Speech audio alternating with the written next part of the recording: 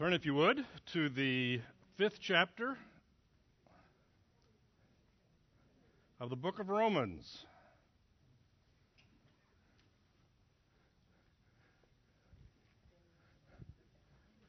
It was interesting yesterday.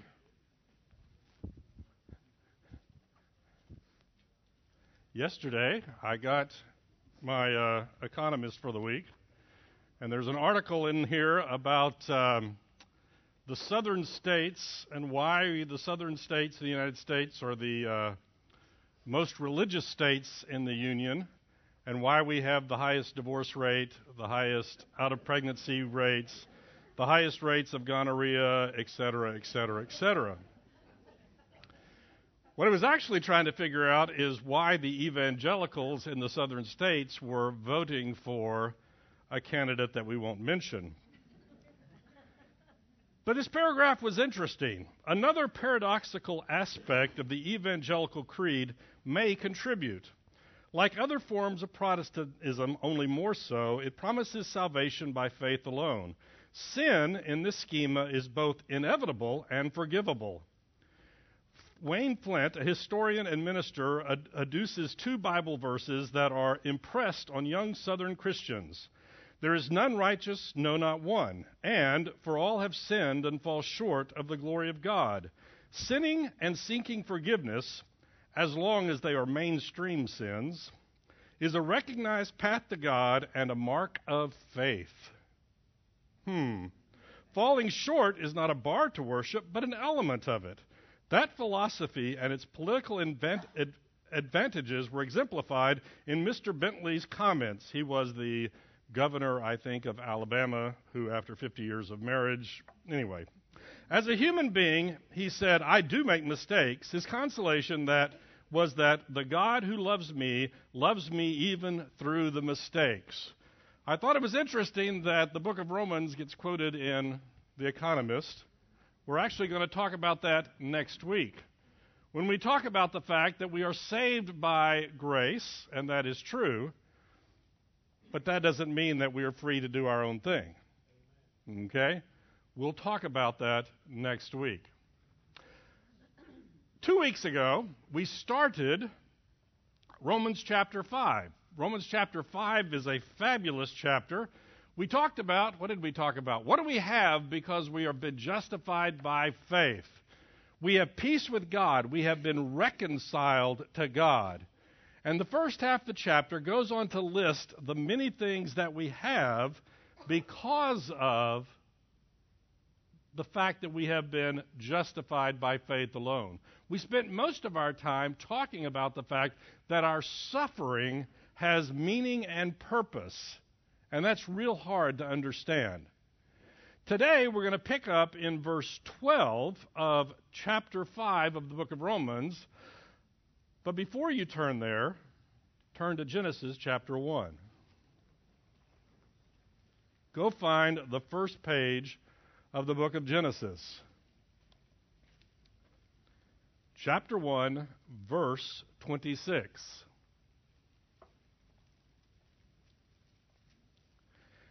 Then God said, let us make man in our image, after our likeness, and let them have dominion over the fish of the sea, and over the birds of the heavens, and over the livestock, and all over the earth, and every creeping thing that creeps on the earth. So God created man in his own image. In the image of God he created him, male and female he created him. And God blessed them, told them to be fruitful and multiply, ... and he said it was very good. We, as human beings, were made in the image of God. That's cool. There's been lots of debate about what that means. People want to talk about God's creativity, our creativity, his spiritual nature, our spiritual nature. It doesn't matter for this particular discussion. Suffice it to say that we are different than the rest of the created order because we, as human beings, were made in the image of God. Rah, rah, life is good. But then something happened. Chapter 2, verse 15. The Lord took the man and put him in the ground of the garden to work it and keep it. And the Lord God commanded the man, saying, You may surely eat of every tree of the garden, but of the tree of the knowledge of good and evil you shall not eat. For in the day that you eat of it, you shall surely die. God gave man a job to do. The job was to tend the garden. The garden was the world. Okay? Yes, there was a garden, but there was a world, and man was to subdue it and to multiply and to tend the garden. But in the middle of the garden, God put a tree. Traditionally, we refer to it as an apple tree. That's just tradition. It was a tree that bore fruit, and God said, Don't eat of that tree. There was one command of what not to do, and that was to not eat of that tree. Chapter 3, verse 6. So when the woman saw that the tree was good for food, and that it was a delight to the eyes, and that the tree was to be desired to make one wise, why did she think it would make her wise? Because Satan had told her that it would. She took of the fruit and ate, and she also gave some to her husband who was with her, and he ate. Adam and Eve were put in the garden. They were given a task. They were given one command of what not to do. Satan came and tempted them, and they sinned. Back to Romans chapter 5. The question we are going to address today is what happened to us when Adam and Eve ate the fruit of the tree that God had commanded them not to eat. What we're going to talk about is the doctrine of original sin. The fact that we were in Adam when Adam sinned. Chapter 5, verse 12.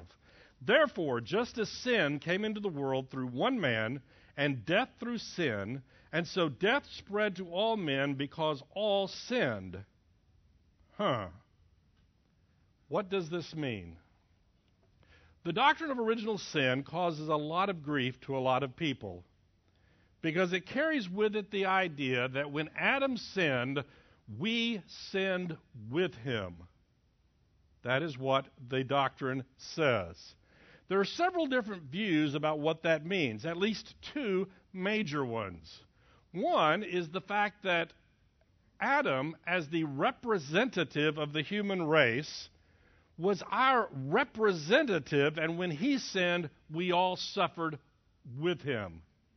This is interesting because the first thing people said, well, I didn't vote for him. He's not my representative. The reality is God picked him, and God's probably better at picking people than you are. I mean, it is sheer speculation, but I dare say if you or I were put in the same position, we would have made the same choice, if not somehow figured out to make it worse. That is one of the views. The second view is the natural headship of Adam, the fact that we were all biologically in Adam. And when Adam sinned, we sinned with him because of that biological connection. So, who is the only person ever born on this earth who did not have a father that was descended from Adam? That's interesting. Jesus.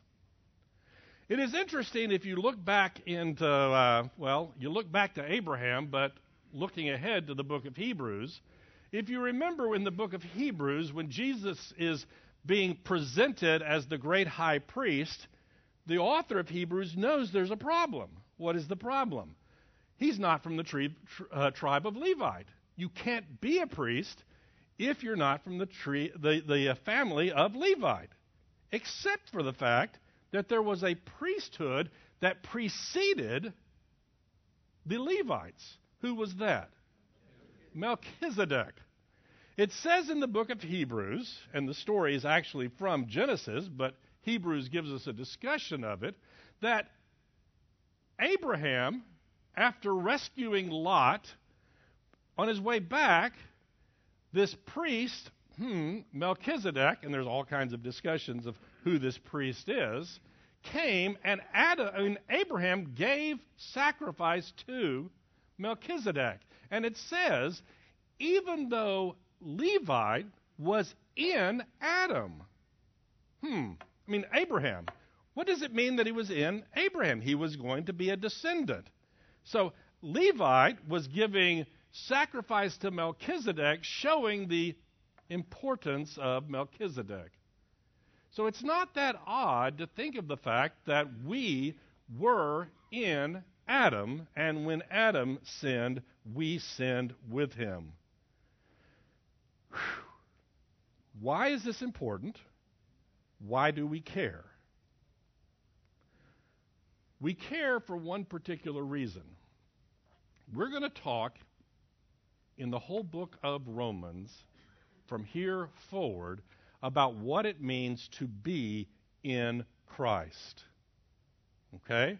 We've already brought up the fact that we have received Christ's righteousness. His righteousness has been imputed to us. His righteousness has been given to us if we are in Christ. The rest of chapter 5 is a comparing and contrasting of what it means to be in Christ and what it means to be in Adam. If there is no original sin, if there is no imputed sin, how can there be imputed righteousness? That is the parallel and the contrast that is being set up. Now, there's actually a third view that some people hold, that Adam was simply our model, and we copy him by all sinning just like he did. That happens to be somewhat true, because we all do sin. But it isn't really what the chapter is talking about, because if that's the true statement, if we copy Adam by sinning, thus bringing death, do we have to copy Jesus in order to be righteous, in order to obtain eternal life? We know that doesn't work. We know that we can't be righteous. So for the parallel to work, something had to happen to us when Adam sinned.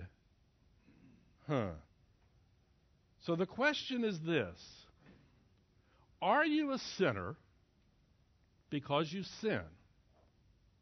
Or do you sin because you are a sinner? The answer is the second one. You're giving my answer, which is yes. I drove one of my daughters crazy this week. She sent me this question. I get these most random questions from my kids. The middle of the day, I get this text message. Okay, Joshua's going into the promised land.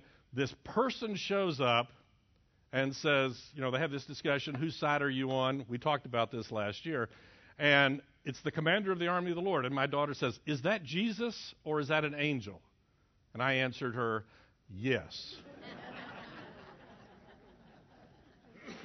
Which one is it? Yes.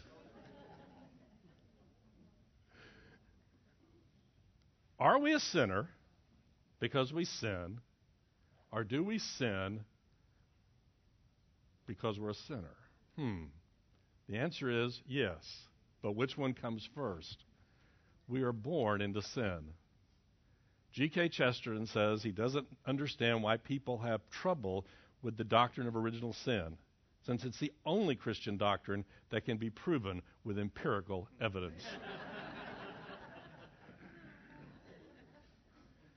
But we really don't believe it. We hold on to this idea that we are innocent. I've told you this story before. I was listening to a talk by a Presbyterian. He's actually a theologian, but he's also a pastor. And he was filling in at this church one day as the pastor. and they were going to do an infant baptism. You know, in the Presbyterian Church, they do that.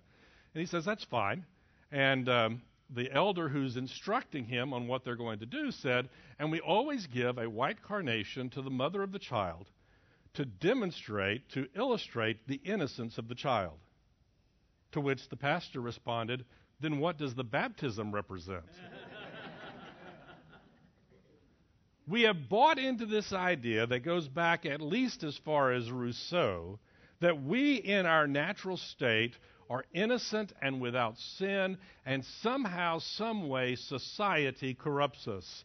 We like this idea because it means that if we change society, we can perfect humanity, when the reality is the problem is with humanity.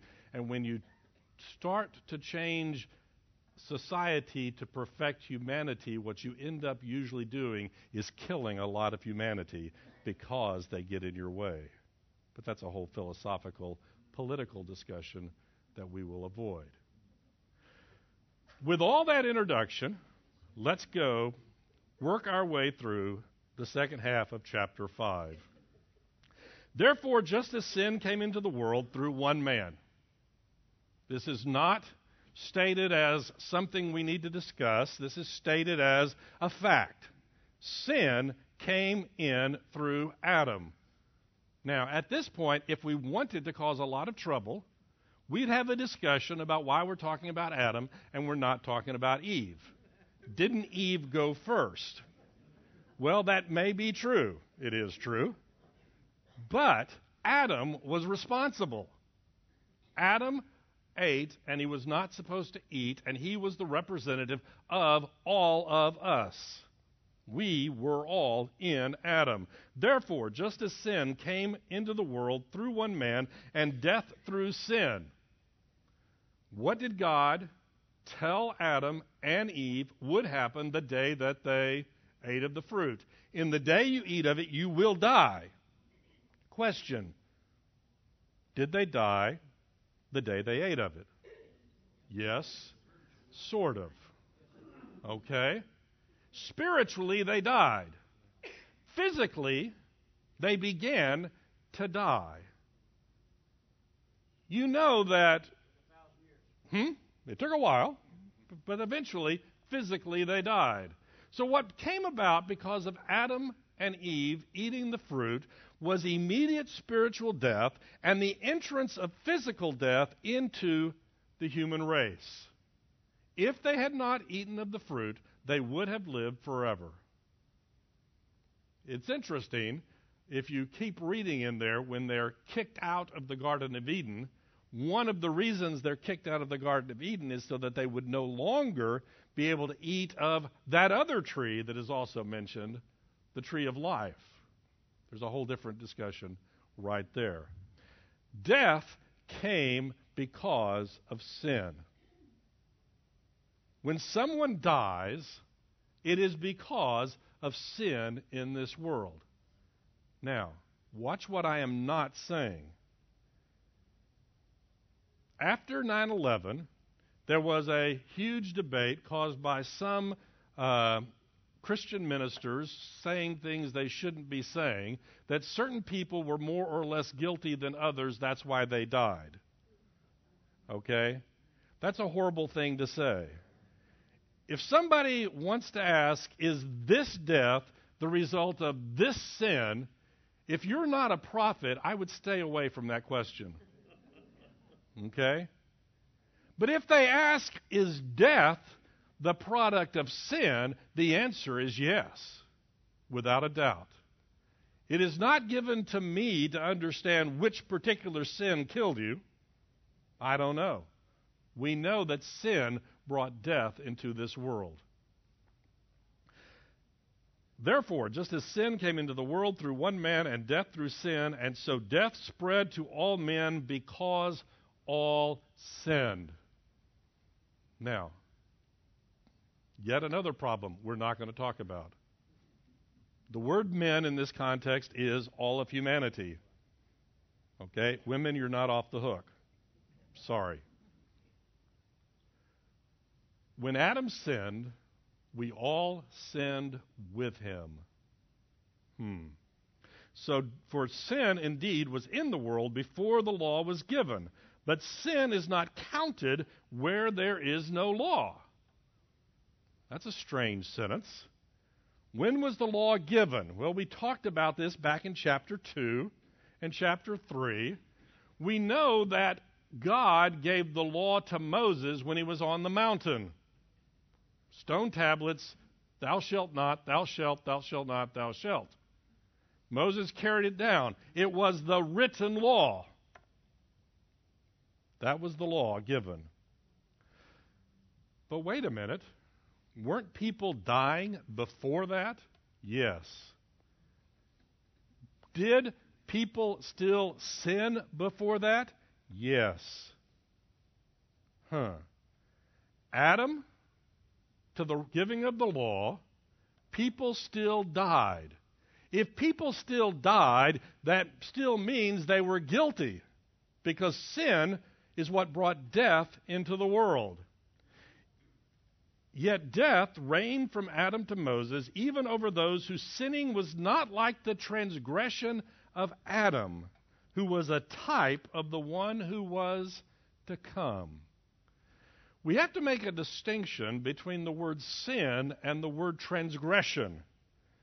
Sin is, well, in all of us. A transgression means I have given you a command verbally, thou shalt not eat of the fruit, or in writing, here are the 10 Commandments, and you have broken them. It isn't you either sin or you transgress. It is transgression is an elevated form of sinning. It's worse. We talked about this in chapter 2.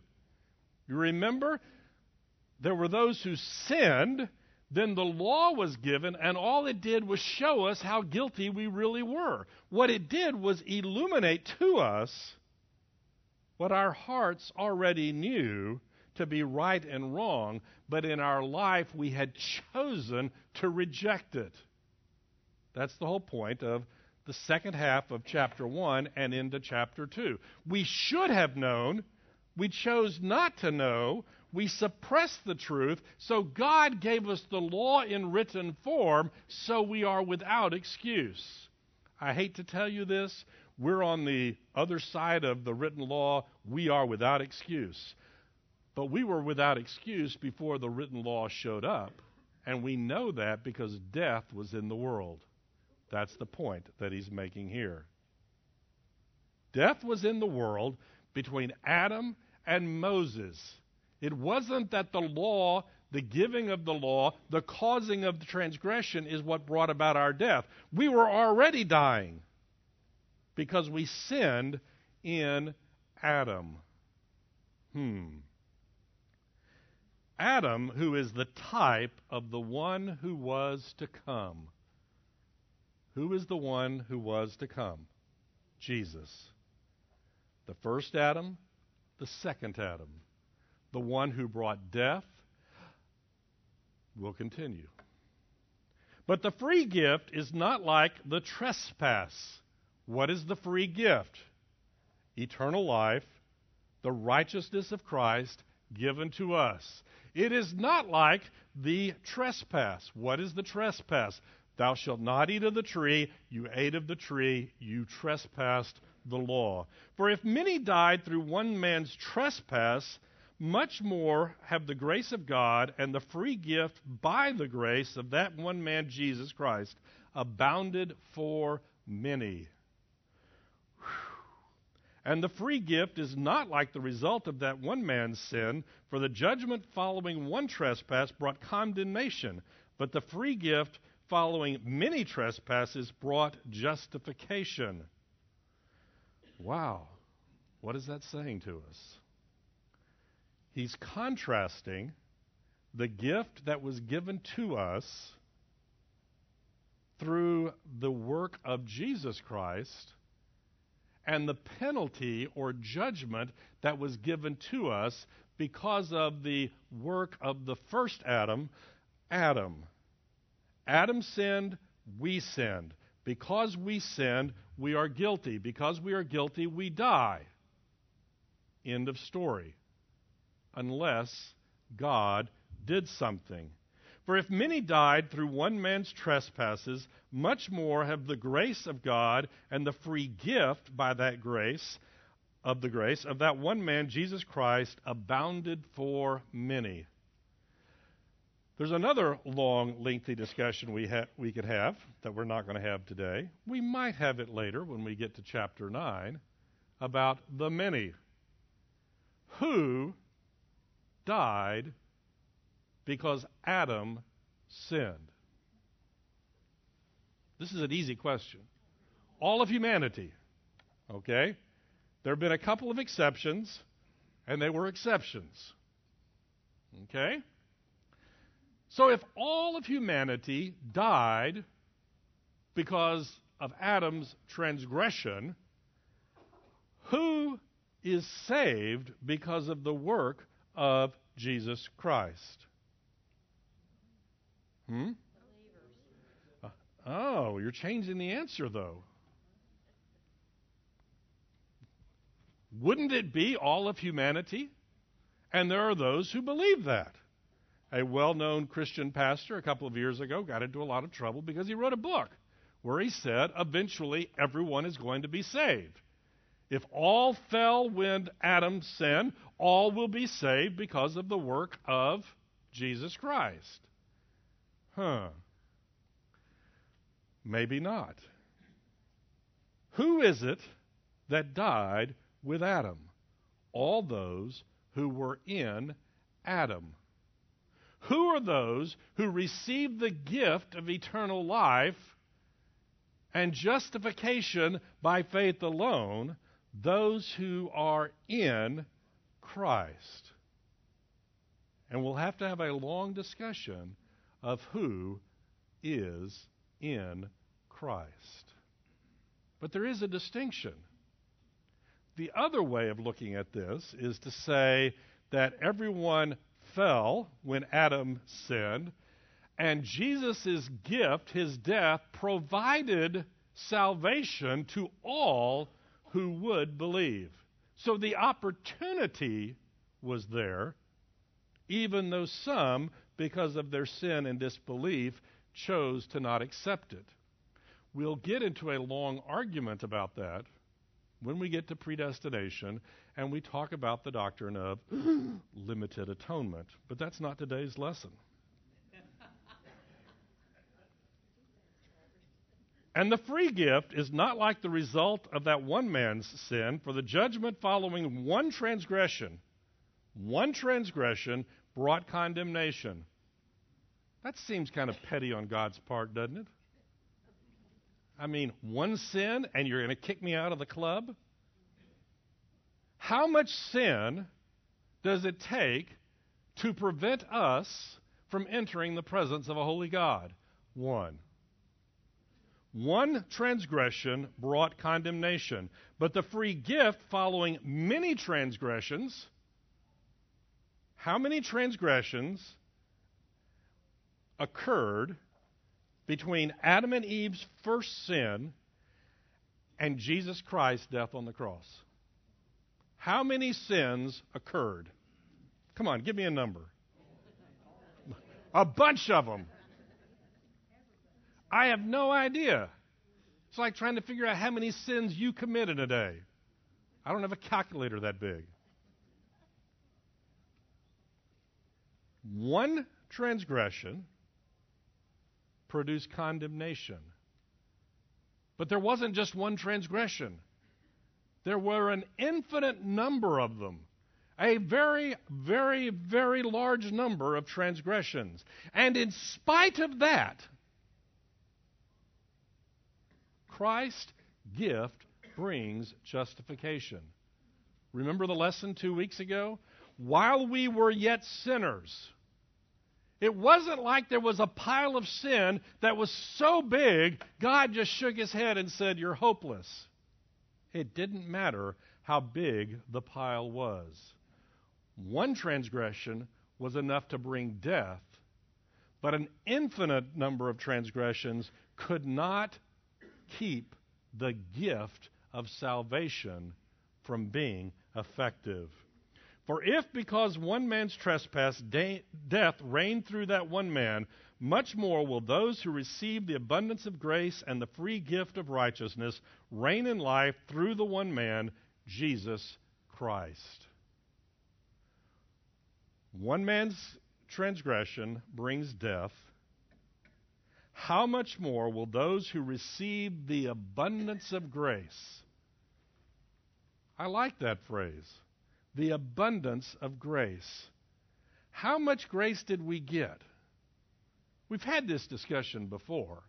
We've used all kinds of little analogies. I begin to think that, I only sinned this much, but you should see that guy over there. He's a big sinner. It takes a lot of grace to save him. That's just arrogance on my part. I sinned and sinned and sinned. And then when I knew what I ought to do, I kept sinning. But the grace was abundant. The grace was enough.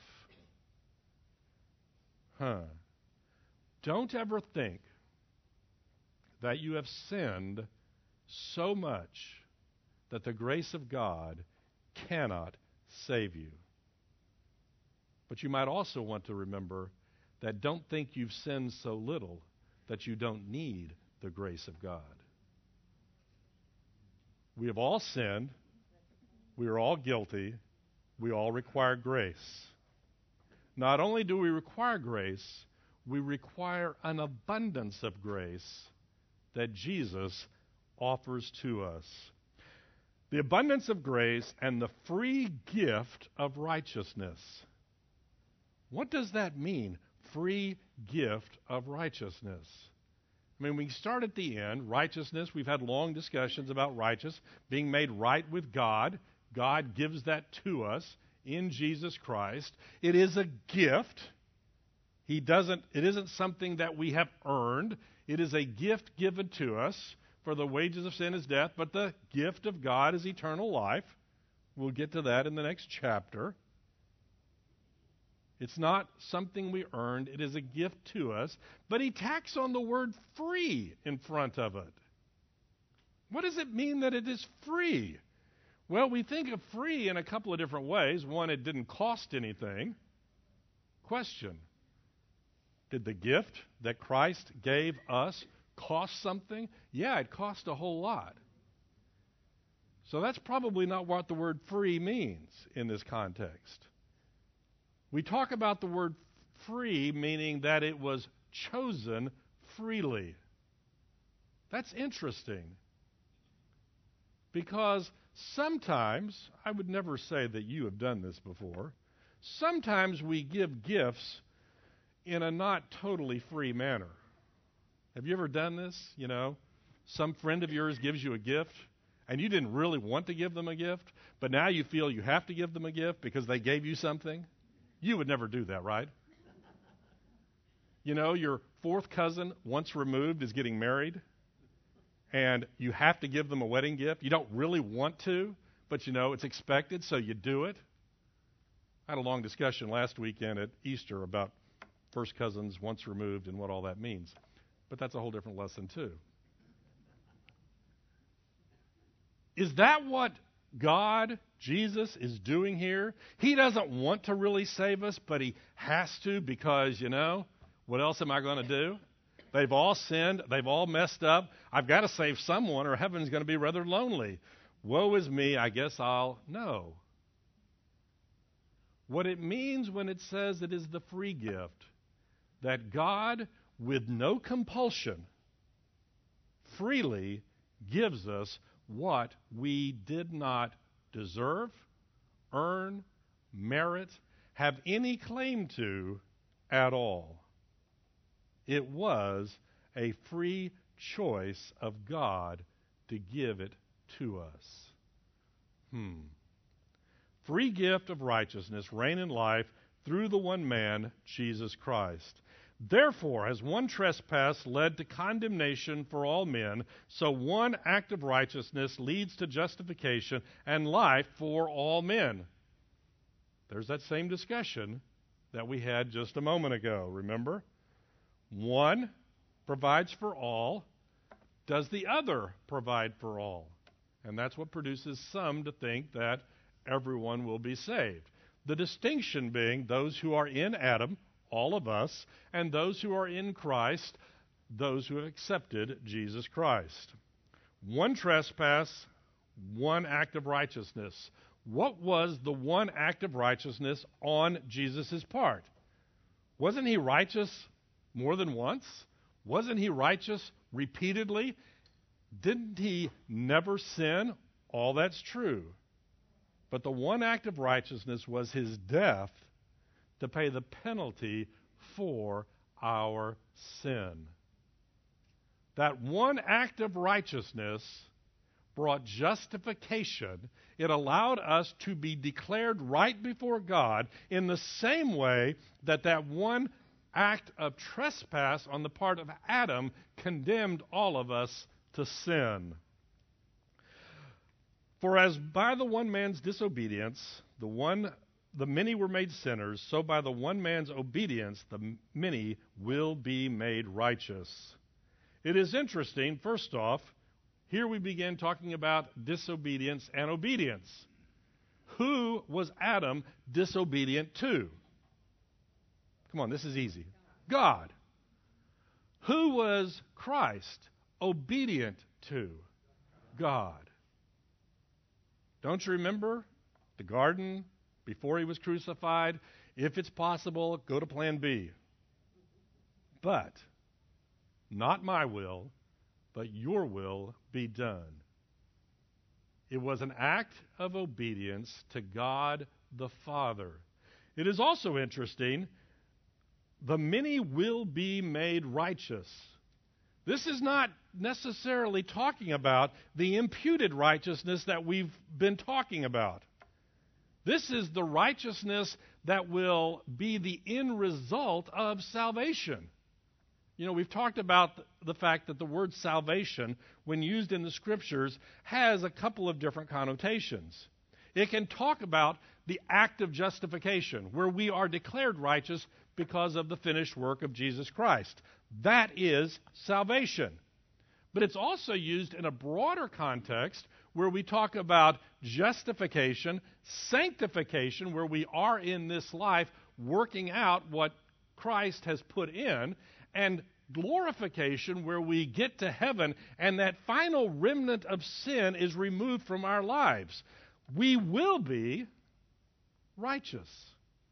We will not sin when we get to heaven. That's what we're talking about here. We'll see it later. He who begins the work will complete the work.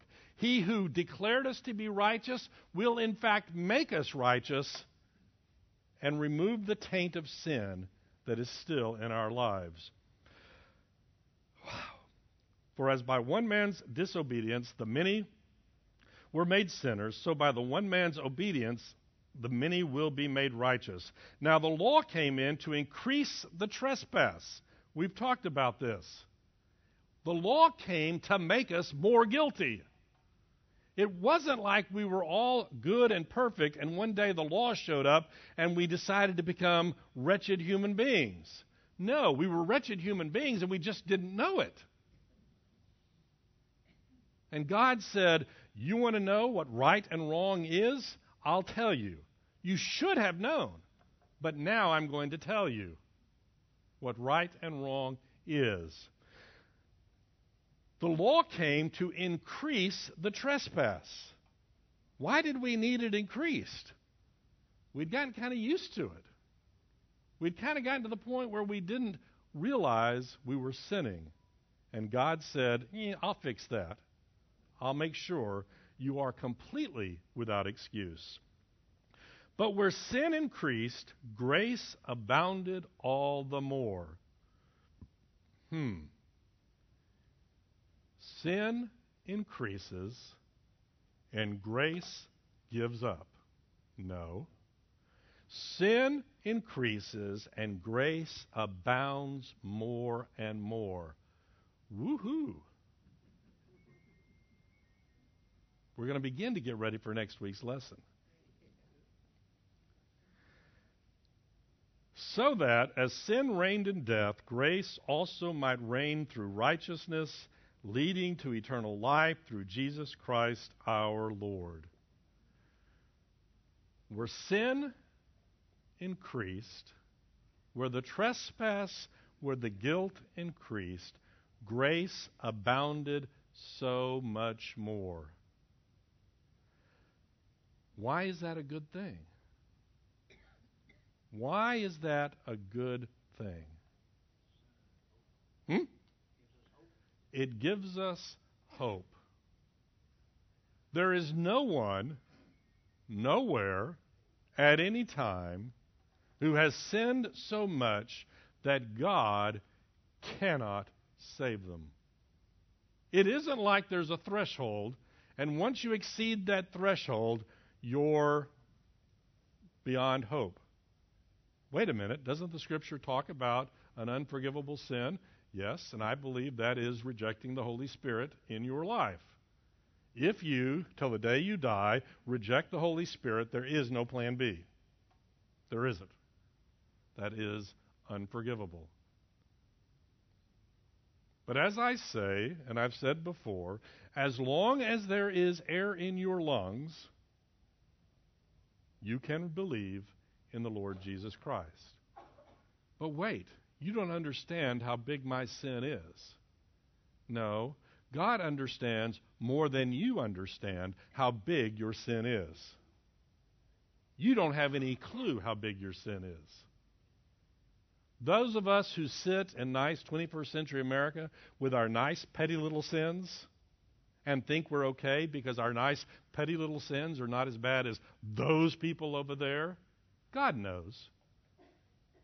God knows what kind of sinner you are. And His grace abounds beyond that. Grace also might reign through righteousness, leading to eternal life through Jesus Christ our Lord. Grace reigned through righteousness. The grace that is given to us should produce righteousness in our daily life. The righteousness that has been given to us by Jesus Christ, the righteousness that is being worked out in our daily life by His grace, the righteousness that we will have when we get to heaven by His grace. You get the point? It starts with grace, it's grace in the middle, and it's grace at the end. That was the battle of the book of Galatians. We started with grace. Since we started with grace, let's set grace aside and do the rest of it on our own. No, you can't do that. It's grace at the beginning, grace in the middle, and grace at the very end. Now, I know what you're thinking. Where sin increased, grace abounded all the more. If I sin more, I'll get more grace. Wait a minute, you're laughing. If I sin more, I'll get more grace. What did the article in The Economist say? There are lots of those who believe that because we are saved by faith alone, hey, sinning's a good thing, right? Sinning brings about more grace. I sin more, I get more grace. I sin, I get more grace. Oh, life is good. I have the best of both worlds. I get to sin, and I get the blessings of God doing it. Isn't that what it says? Where sin increased, grace abounded all the more. I'll give you a hint by reading the first verse of chapter 6. What shall we say then? Are we to continue in sin that grace may abound? Let me give you the answer I gave you a couple of weeks ago. Heck no. Remember that was the cleaned up answer?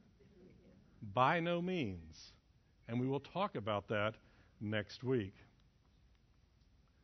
1 Corinthians 15:21-22 says, For since death came through a man, the resurrection of the dead comes also through a man. For as in Adam all died, so in Christ all will be made alive. just so you know that this isn't the only place this is talked about. Being in Adam may sound like it's unfair because it gives the idea that we had no choice in the matter. We were just born sinners. How can God accuse us of something that we didn't have a voice in? Well, first off, we'll have a long discussion about the word fair, but that'll come later. In case you're worried, by the time you're sitting in this room, okay, by the time you're sitting in this room right now, you've already blown it. Whether you sin because you're a sinner or you're a sinner because you're sinned, you're on the wrong side of the equation at this point in your life. The question is, if we are going to reject the idea of Adam's sin being imputed to us, are we also going to reject the idea of Jesus' righteousness being imputed to us? The Scripture presents it as a set. You can take it or you can leave it, but you can't pick and choose. Conclusions. Adam brought sin into the world because when Adam sinned, we sinned with him. That is the idea of imputed sin. When sin came into the world, death came also.